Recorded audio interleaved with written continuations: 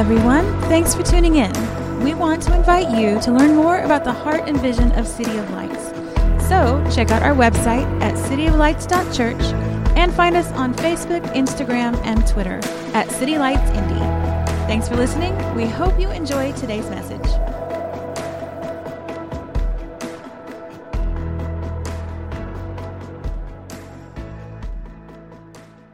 Well, good morning, and welcome to City of Lights again. I love those who, in the spirit of ugly Christmas sweater Sunday, came to represent. I've seen some hideous sweaters this morning, absolutely hideous, and it's beautiful today. There's an old adage that people used to say, God don't make ugly. Well, he surely didn't make some of your sweaters, so thank you for turning up, and for those who are coming to bowl. I just want to ask, just if you're good, just be good. Just come out and tell us that you're good on the bowling alley. Everybody just can't stand that person that you're like, oh, are you going to bowl? I don't know, man. I don't really know. I don't know if I'm going to do it today. I'm not really good. I haven't dusted it up. And then all of a sudden you bring out your custom bag. Come out and just have a custom ball. You've got the shoes that are specially made. And then you come out and just murk everybody, okay? Don't be that guy today or gal. You know what I'm saying? You got those stealthy, top secret bowl game. But today I'm super excited, just continuing this series. Last week, we began our series called Come to Worship. And over the course of this series, talking about the different ways in which we can come and worship, where we engage God with our body, soul, mind, everything within us would worship Him. And last week, we talked about lifting up of our hands. And it was just a tremendous Sunday. It was just such a blessing. And I even just got texts and emails of people stepping out in ways that they've never stepped out before in worship, and going beyond their comfort zone and experiencing God in fresh new ways. So we hit on lifting up of the hands. And then on the 17th, which is going to be a really, really special Sunday. You're not going to want to miss it. I really encourage you to invite people next Sunday, particularly to come. We're talking about pouring out your hearts, and Kelly has prepared an amazing spoken word. What does that mean to not just, go through the motions, but really connect our heart to what we're doing and cry out to God?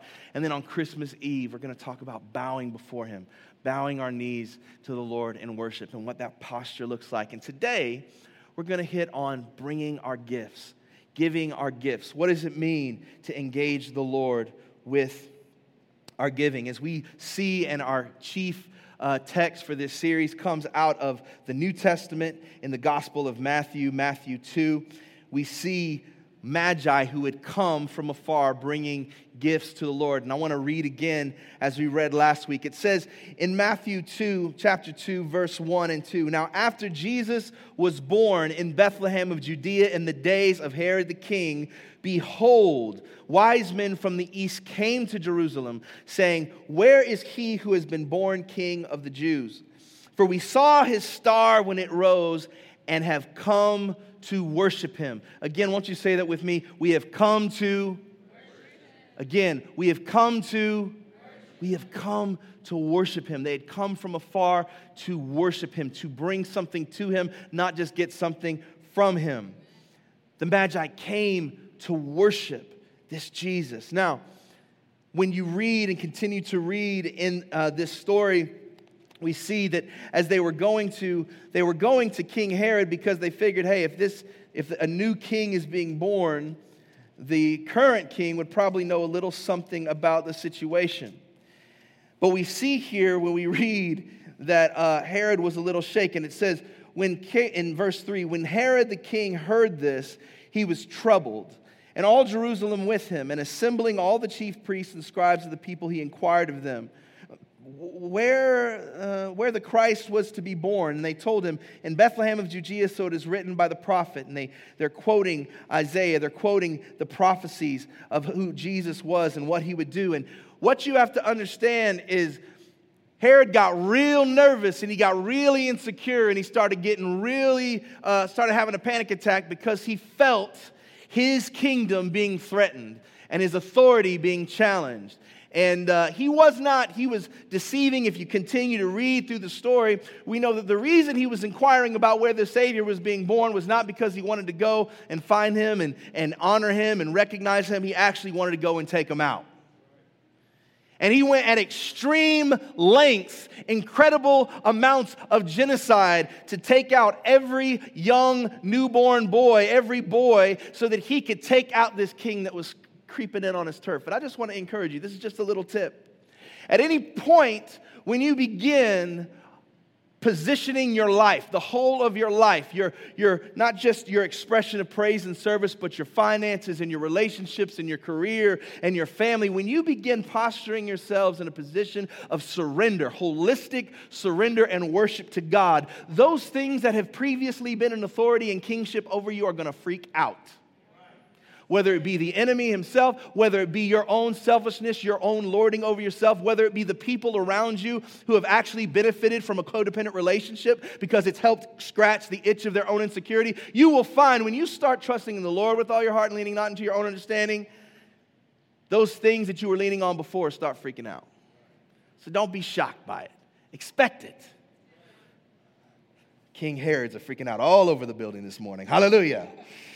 Y'all can speak this morning. It's okay. Just so you know, if you're new here, you can communicate. You can say amen. You will not be rebuked. Just don't cuss me out.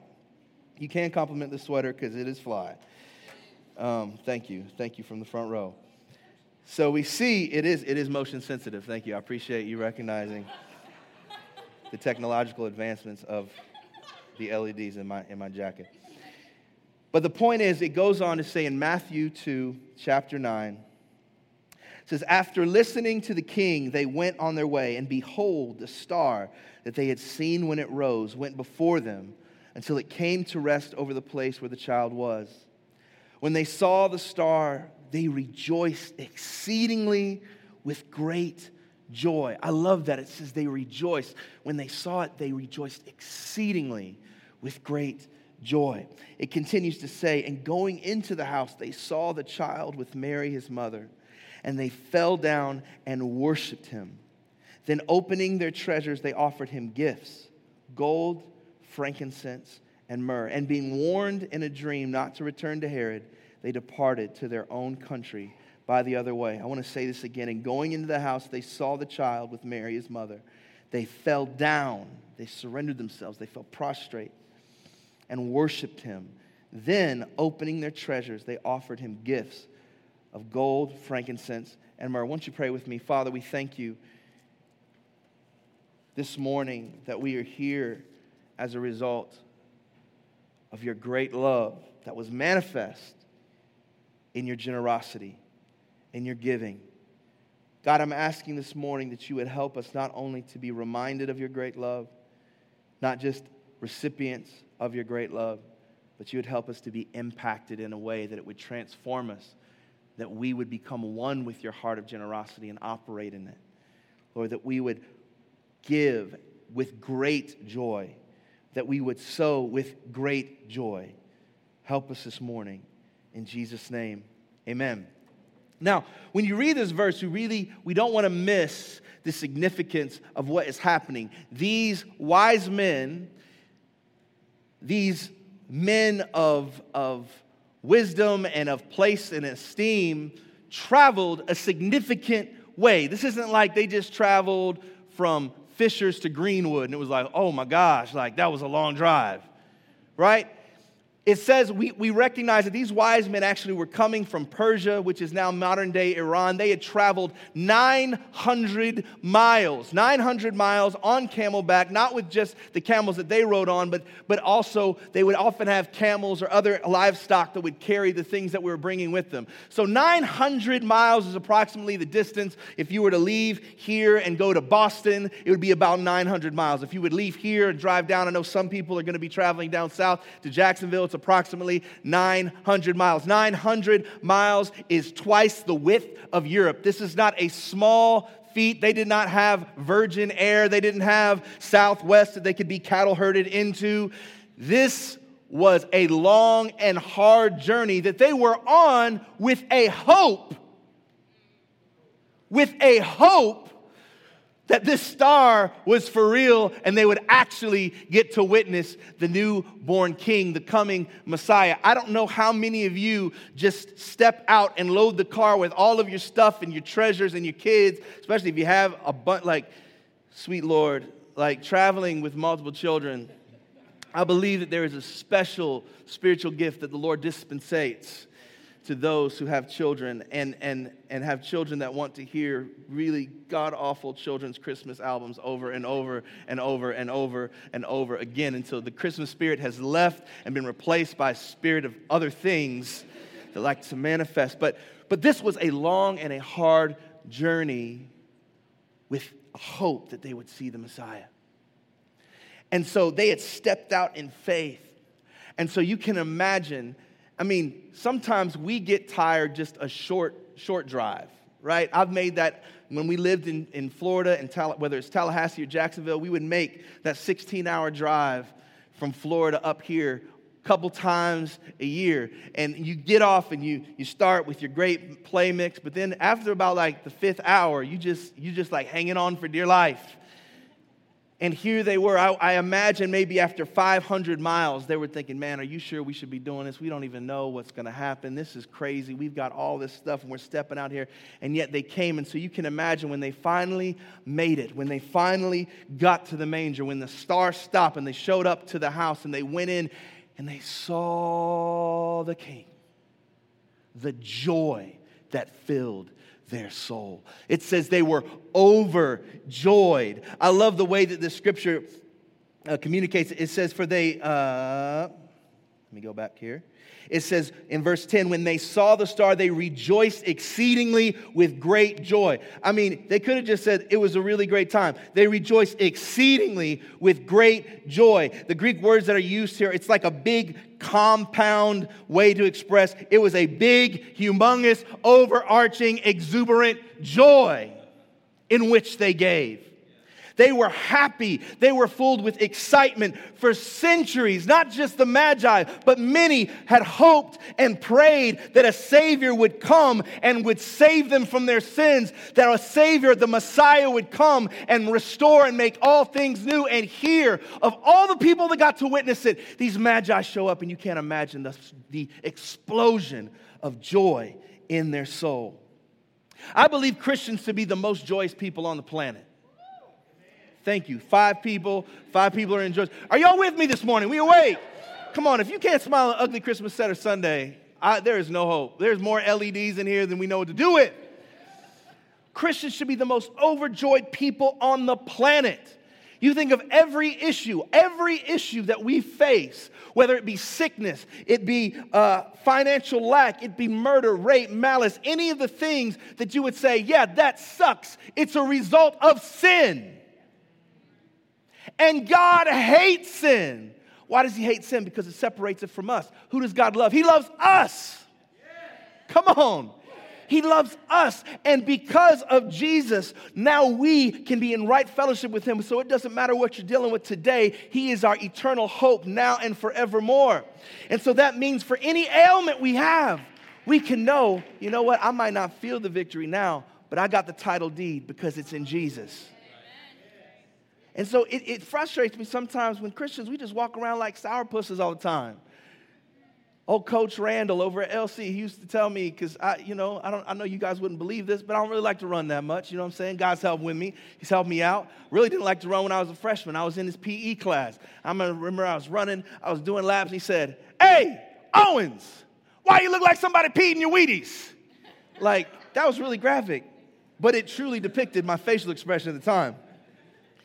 But so often we can walk around just miserable, ho-hum, like we need unsaved people to encourage us to be cheerful. It's sad.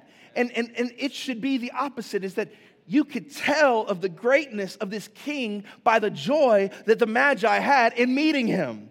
How much more so should we as believers, having met the lover of our souls, having met the father to the fatherless, having met the provider and the protector and the healer and the hope for all the world, have a little bit of joy? Just a little bit, you know what I'm saying? Like, you should be the most joyous person at your workplace.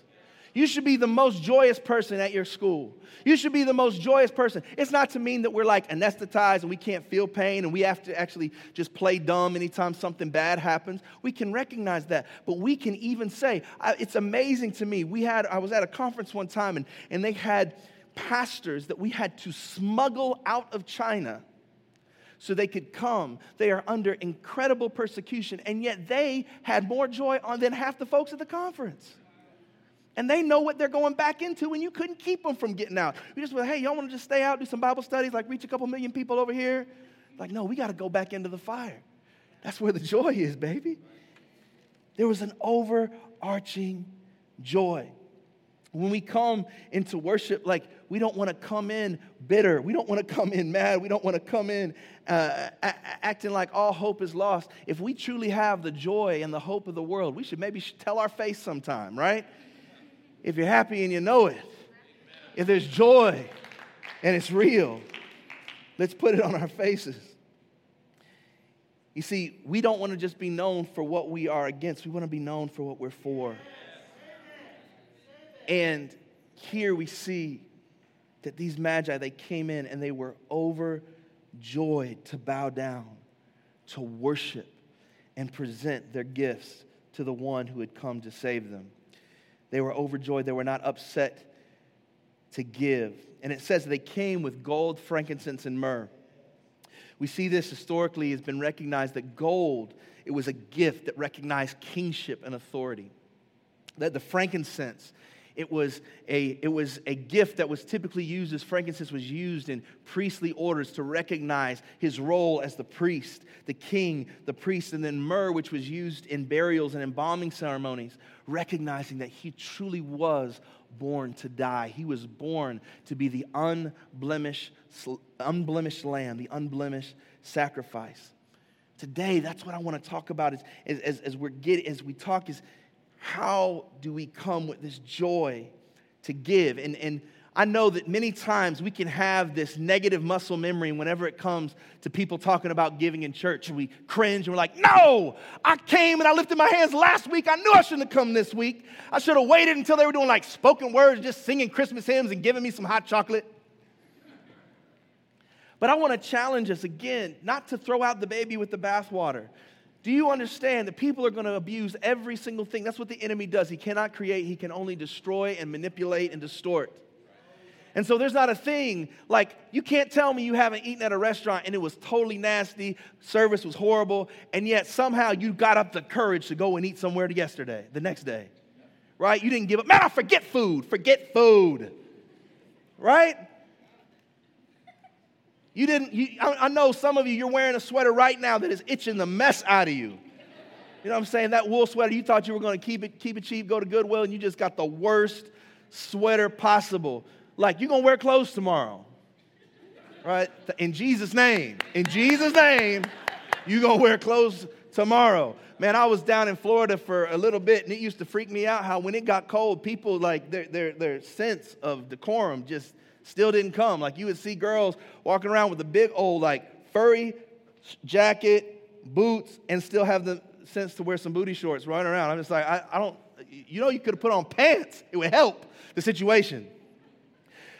But the whole point is that we can't throw out the baby with the bathwater.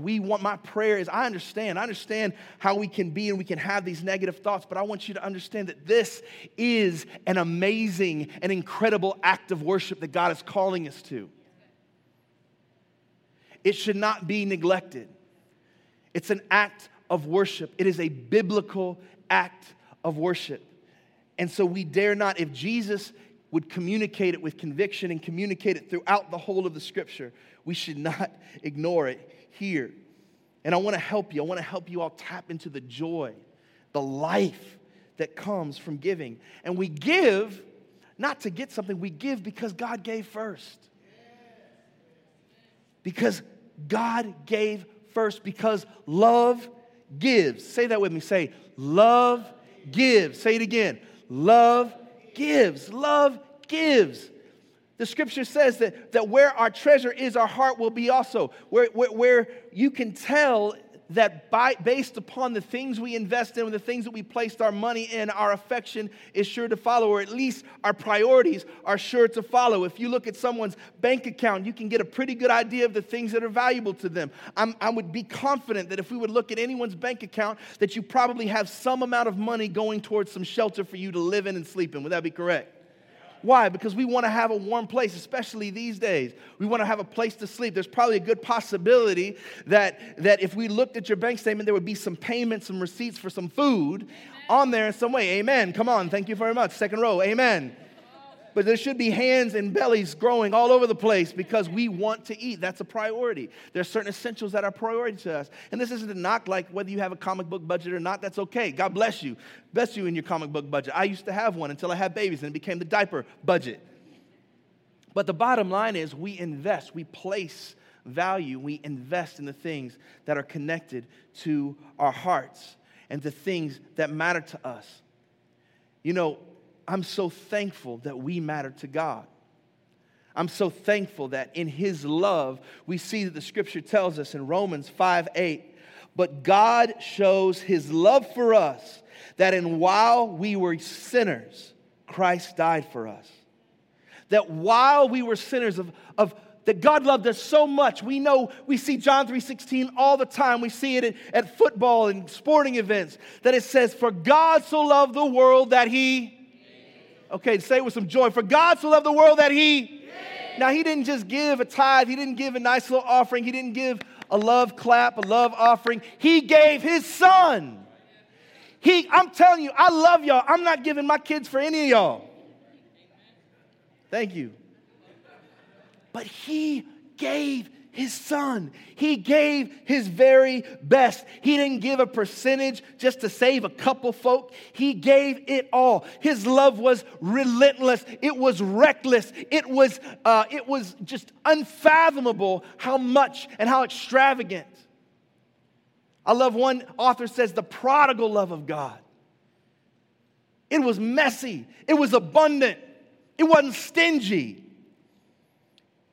He gave His great love. He didn't just confess His love for us from heaven. He didn't just shout His love from heaven. He showed it on the cross. He showed it here on earth. Now, I understand that when we talk about a subject like this, I'm sure that there's many people in here this morning and you just say, you know what, I love God, but it's hard for me. The idea of giving is hard. It's hard for me. I like to give some, but I constantly feel financial pressure. I'm constantly under this weight. And I get that. I love, but I feel afraid or reluctant and hesitant to give. And I totally understand that. But one of the very first things I learned when I began learning how to read was reading the Bible, and particularly reading the Proverbs. I'm thankful that my parents raised me up and helped me connect to God from a very early age. And one of the things we would do is we would read a proverb a day. There's 31 proverbs, 31 days in the month typically, and so it made sense. It was easy. And as I began to get more proficient in reading, they would let us, whenever it was our birthday, we would read the proverb on the day of our birthday. And so mine was Proverbs 3. So Proverbs 3 and we got some really good reps. And I'm thankful for it because it helped lay a foundation in my life as a child that I still draw from and benefit from, and it's produced a great harvest in my life even now. Now, part of this verse is pretty universally known. As soon as I start reading it, it's going to become very familiar with you. But there's also a part of the scripture as you continue reading that many people don't understand. It's meant to be read within the context of the more popular part. In Proverbs 3, if you want to turn there, in Proverbs chapter 3, beginning in verse 5, what we often know, I remember I would hear this portion quite often in various church services, especially when I'd visit my grandmother's church. Sometimes people would stand up and they say, first of all, give an honor to God who is the Lord of my life. I'd like to recognize the pastor, first lady, the deacons. I'd like to thank the Lord for allowing me to praise Him one more time. Then we say the scripture reading of the day, Proverbs 3, verse 5. Trust in the Lord with all thine heart, lean not to your own understanding. But it goes on to say, in all your ways acknowledge Him, and He will make straight your paths. Now, we stop there. Now, what is He saying? He's saying, trust in the Lord. Trust in the Lord with all your heart. Lean not into your own understanding. There's going to be some things in life that you're not going to understand. There's going to be some things that God's going to call you to that's going to go beyond normal, carnal understanding. You're not going to have everything planned out for you, and yet He's calling us to trust Him. Lean not into your own understandings. In all our ways, acknowledge him. In all our ways, honor him, recognize him, submit to him, and saying that he will make our path straight. So yes, we love that. We want to trust in you. But then it goes on to say, be not wise in your own eyes. Fear the Lord and turn away from evil. Be not wise in your own eyes. We love, especially when the chips are down, especially when we're trying to get out of a situation or something feels uncomfortable, we want to lean in unto our own preference. We want to manage things because it makes us feel safer. He's saying, don't be wise in your own eyes. Don't think that you know better than God does. Wasn't that the trouble in the garden? When we look at Adam and Eve and the serpent came to deceive, the enemy came to deceive, he came with that position of, wait a second, did he really say that? Did God really say that? Is his way really the best way? He's just trying to withhold from you. The scripture exhorts us, Solomon exhorts us here in the passage, don't be wise in your own eyes. Fear the Lord, turn away from evil. Verse 8, it will be healing to your flesh and refreshment to your bones. And then in verse 9, honor the Lord with your wealth and with the first fruits of all your produce. Then your barns will be filled with plenty and your vats will be bursting with wine. Honor the Lord with your wealth. He just told us, this just came in the context of him saying, trust in the Lord with all your heart. Lean not on your own understanding. And in view of that exhortation, he says, honor the Lord with your wealth. Why? Because he knows the things we trust in. He knows the things we trust in. Like, I don't care what your motives are this morning. God knows the heart. He made you. He knows the temptation. There is no temptation that is uncommon. And he knows the way that money tries to prey upon us and create a false sense of security. It's amazing how easy it is for people who don't have a lot of money to cry out to God and feel desperate. Y'all hear me this morning? And then all of a sudden, when the bank account gets fuller, you tend to cry out a little less because you've convinced yourself, oh, I'm good. I don't need to pray for healing. I got insurance. Some of y'all did. You know, I don't need to cry out. I know I cried out to you last year because of this, but my car's working now. And I got good car insurance. I got a little extra in the bank. It's amazing how we stop crying out to God and we get wise in our own eyes. He's calling us to honor the Lord, to trust in him, to honor him with our wealth. And what we see here is when it talks in verse 9, it says, honor the Lord with your wealth, with the first fruits of all your produce. What does that word mean? We see this word, first fruits. It's also paralleled in Malachi and another place in the Old Testament. We see it affirmed in Matthew 23 by Jesus and written in other portions of the New Testament. This concept of the first fruits is the concept that we know as the tithe. Everybody say the tithe. The tithe is a Hebrew word. It's ma'aser, which literally means a tenth. The first tenth of our resources. It's not our last and worst, it's our first and our best. That whenever God brings increase, whenever we come into increase, that we give a tithe, a tenth of what the Lord has blessed us with, and we steward that. We have to understand that 100% of what we've been given belongs to the Lord. 100% belongs to the Lord, and he entrusts us. We offer up 10% as an act of worship, and we steward the other 90%. Now, I know as soon as some of you hear this, you could just think, there is no way I'm falling for that one. There's no way. I could never do that. I can barely make ends meet now. I'm thinking about filing for bankruptcy. And yet again, I remind us of Proverbs 3. It says, trust in the Lord with all of your heart.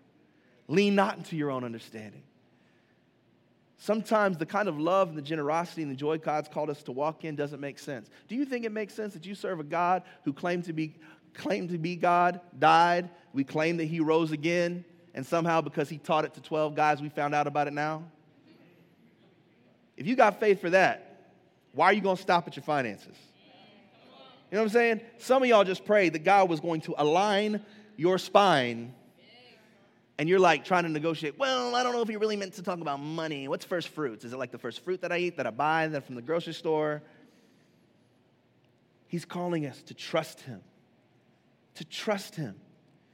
Malachi says to bring the whole tithe to the storehouse, that it would be blessed, We trust God, that there's a blessing that comes when we trust God and we allow Him to be Lord. There's one thing, it's one thing to say it. The scripture says that many confess an undying love, but a faithful friend who can find. Many people confess surrender, but when it comes to affecting the things that matter most to us, what really is king, we talked about Herod earlier. All of a sudden, Herod starts welling up in our pockets. Herod starts welling up in our spirit. Oh, but what about that time that person? What about that crook? What about this person? God is calling you to let go of the fear. Not function out of fear, but be reminded because love gives. We don't give out of compulsion. We give out of a heart of love because God loved first. Christ loved first. And as a result of that love, He gave. And I just want to also deal with a myth. Like a lot of times people say, I'm too broke to give. Here's a news flash for you. No matter how much money you make, that same lie will come to you. No matter how much money you make. You think it's hard to give when you are like tithing on like $500? Imagine when you're tithing off of $500,000, because I believe God's going to bless you. Some of you are going to have some incredible inventions and ideas and technologies, and somebody in here can make an app. Come on, somebody. Come on, somebody. But you try to write that check, that tithe check for $500,000, see if the devil doesn't just go, don't mess with my boats, ha! You will never make enough money that all of a sudden your flesh is going to feel comfortable surrendering your resources to the Lord. I am, some of the fondest memories that I have, we grew up, in my family, we were probably, growing up, we were more on the lower income of things, and that was okay. I never felt lack. As a kid, I didn't know rich, poor, we were blessed. But one of the things that I really appreciated is that no matter how little or however much we had growing up, my parents always exhorted me and challenged me in the way that we trusted God with our finances. That they would actually bring us into the conversation and say, hey, we need to pray, we need to ask God to show up in this area. And time again as a child, I got to see God respond as we worshiped Him with the little. I remember going to church, and if I was sitting next to my mom or sitting next to my grandmother, sometimes my grandmother, she said, hey, what do you have to give? And I didn't have anything. I just had my G.I. Joes that I brought along, for the 5th service of the week. And she would just hand me, she'd reach into her little pocketbook and hand me some coins. She said, don't ever show up to church empty-handed. Always come with something to give. That we want to come. We want to posture our hearts. Put to death old mindsets, old negative thoughts, and come to see what His Word says and respond accordingly. As we do this, as you begin to walk in this kind of biblical generosity, as we begin to walk in the biblical disciplines of giving, and giving not just our worst, again, not our worst and our last, but our first and best. I like to say it this way: we bring our first and our best, and we trust God to do the rest. That we trust God that 90% with the blessings of God is far better than 100% with our own means and our own control. That we don't want to bring our leftovers. I'm not just going to take care of all these other things, give money to Uncle Sam, give money to Verizon, give money to Netflix, and then just try to toss Jesus some scraps like He's a dog I'm just going to throw a couple bones to at the end of the month. Is He Lord? Is He Savior? Is He worthy of our best? Then we ought to bring it into the storehouse. When we see the storehouse, it's a picture of the local church where we come and we worship and are spiritually fed, where we eat spiritual bread and experience life together to make a difference in our city and around the world. I love to give. I do. I'm thankful for that foundation, whether it was when we were at home growing up and God would bless us with more gifts than we know what to do with because of, I'm thankful. I know this can be a controversial subject, as though money isn't controversial enough. Whether or not Santa is real or not can be a controversial subject. And I try to our kids know there is no Santa. If you're a kid in here and you just found that out, I'm sorry. If you're a parent in here, I'm sorry. You can email me later. But I've tried to keep my kids from being like those jerky kids who go up and be like, Santa's not real. And they sound just like that, especially Judah.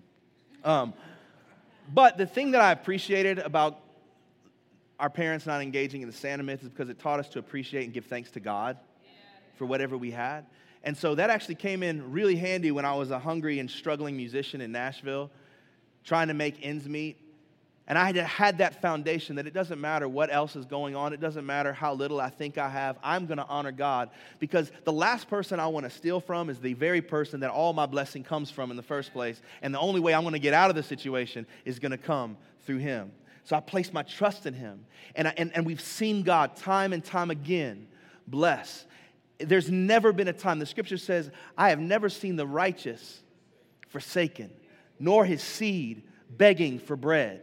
I have seen God so many times come into the clutch, not because we hoarded our wealth, but because we gave even when it hurt. I remember there was a time we were living in Tallahassee. We were getting ready to have our second child, and some friends of ours had relocated. And we were, my wife was we had been doing some campus ministry. We were working at this church plant. It was a growing church. And I remember it was Christmas, or actually, I don't know if it was actually the fall. And God had put it on our hearts to sow into some friends of ours. And, I don't know about you guys, but sometimes when the Lord's calling me to give, I kind of get into these negotiations. I'm like, Lord, is this just you or just my emotion? Because if I'm going to give this amount of money, I really don't want to do it on emotion. I want it to be you. And so I thought, you know what I felt in my soul, and this is what was scaring me, is I felt like the Lord was actually calling us to, step out and, help cover their rent for a month. Which I was like, Lord, we can barely cover our rent right now, and I'm doing this budget, and we got a baby coming, and I just really don't feel comfortable with it. But I thought, you know what? Kelly, she was the one that had an accounting degree. So I'm like, if Kelly's going to shut this down. So Kelly was my fleece. She was like my backup plan. Lord, I know I like to worship, and I'm a little free and spiritual, emotional, but if I give this to Kelly's going to shut this down. I was like, hey, Kelly, I got this crazy idea. I know it's crazy. Probably shouldn't happen anyway, but I'm just going to say it anyway because I think it might be from the Holy Ghost. I feel like the Lord might be, boy, all the Herods were freaking out of my soul. I was seeing all these things that I thought about, evaporating as I was about to step out. I was like, Kelly, I feel like we should cover their rent for a month. I know it's crazy. Maybe we should just do $100. It'd be cool. And then, so I was just kind of waiting for her to shut it down and make me feel a little better. She goes, yeah, man, I feel like the same thing, only I feel like maybe we should do it for 2 months. And I was like, ah! Because as soon as she said that, I knew she was right. I felt it in my soul. I was like, no, Jesus! I just want to say it on Sunday. I don't want to live it on Monday. No. Shiando Rabba. You will pray in other tongues when that kind of word comes. And so we did. We stepped out, and I remember I was just kind of like, Lord, oh my gosh, Lord, Hanna, I don't know what I'm doing.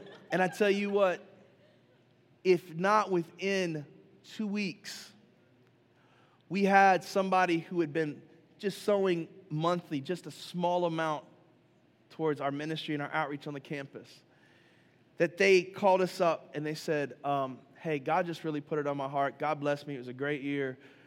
I got a significant bonus, and I just want to give this to you guys. I just want to bless you. When I tell you, it was 3 times as much as we gave to that other family. Now, somebody can praise.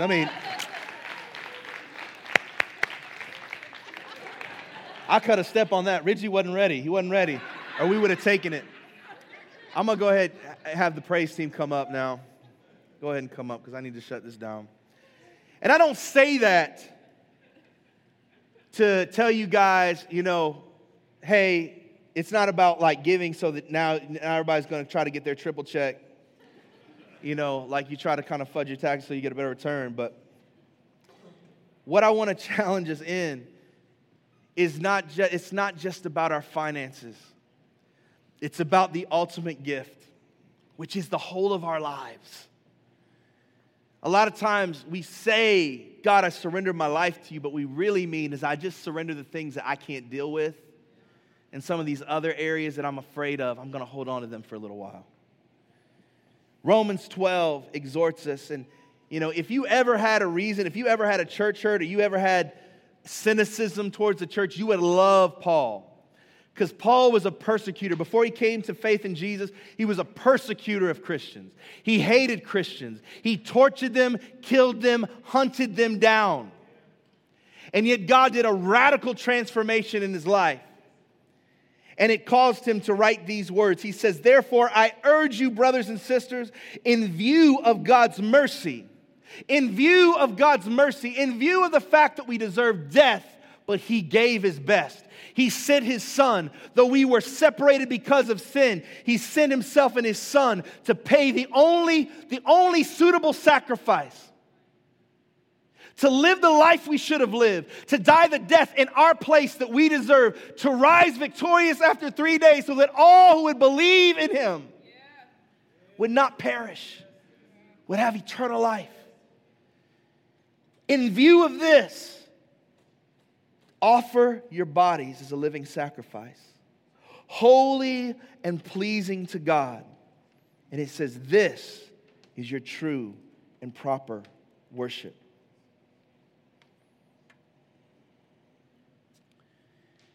I know some of you in here, you may be so focused on the image of lack or the things that you don't have, and that's been a barrier for you. Maybe the thing you don't have is trust. Maybe the thing you don't have is a literal bill. I want to challenge you this morning, particularly those who call upon the name of the Lord and have been saved, to look upon his love. We give because he first gave. And he gave because he loves us. And love gives.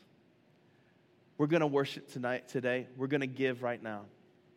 And as we do today, I want to challenge you, everybody in here, whether you're saved or unsaved. If you're unsaved, you can still give. You give to charitable causes all the time.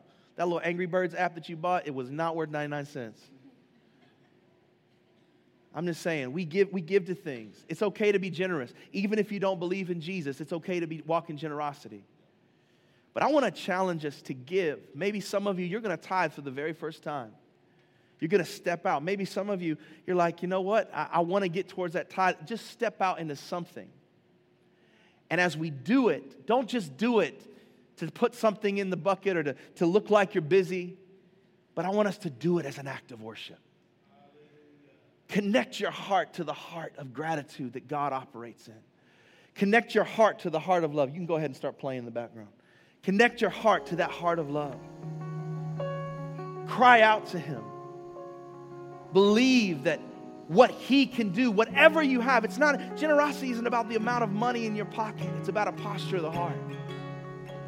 So whatever little or much you give, be reminded that he is the God that can take 100% of however little or much that we have and multiply it far beyond we could ever ask or imagine.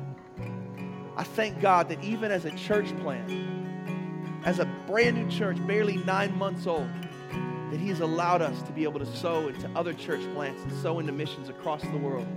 There's a church right now in Avon, in Bloomfield, that we've been able to sow to and see God miraculously reach the lives of those who are transitioning out of prison.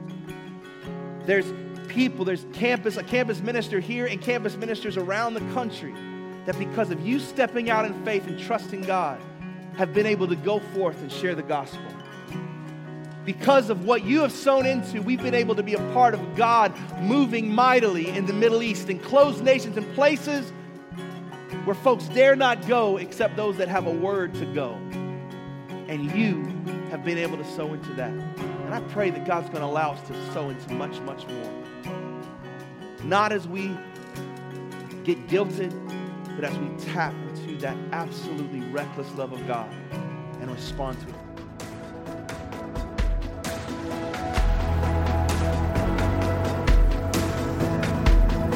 Thanks again for joining us.